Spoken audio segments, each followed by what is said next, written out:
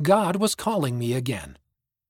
After I completed my college education, I became a research scientist.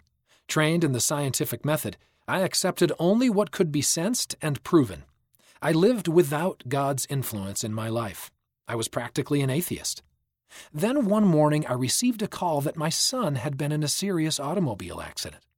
On the way to the hospital, I felt prompted to say the Lord's Prayer, which I had learned in childhood. I could not remember it, but I felt that I needed to pray anyway. Even though God had called to me, when the crisis subsided and my son recovered, I continued to live without him in my life. Years later, I began dating a woman named Ruby. She was a member of the Church of Jesus Christ of Latter-day Saints, though she was not active. We were together for 3 years when she began to feel the desire to go to church. She would ask me to go with her, but I always refused. One day, the missionaries came to our door. They gave me a Book of Mormon and left me with reading assignments. I read what they requested, but felt nothing. I also attended church, but was always skeptical. Even so, I felt I needed to keep reading the Book of Mormon.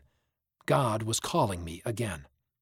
As I continued reading, I started to feel that the book was true. My faith was growing. When I reached 3 Nephi 13, verses 9 through 13, and read the Lord's Prayer, the Spirit flooded over me. I broke into sobs. God was calling me a third time. This time, I listened. My faith in God grew. I wanted to know more. In a short time, I read all the standard works.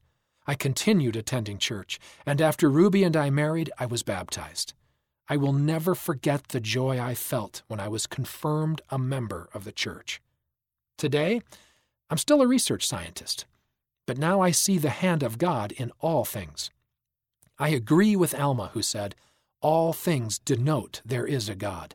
Yea, even the earth, and all things that are upon the face of it, yea, and its motion, yea, and also all the planets which move in their regular form, do witness that there is a supreme Creator." Alma 30, verse 44. Sergio I. Alva Estrada, Mexico City, Mexico.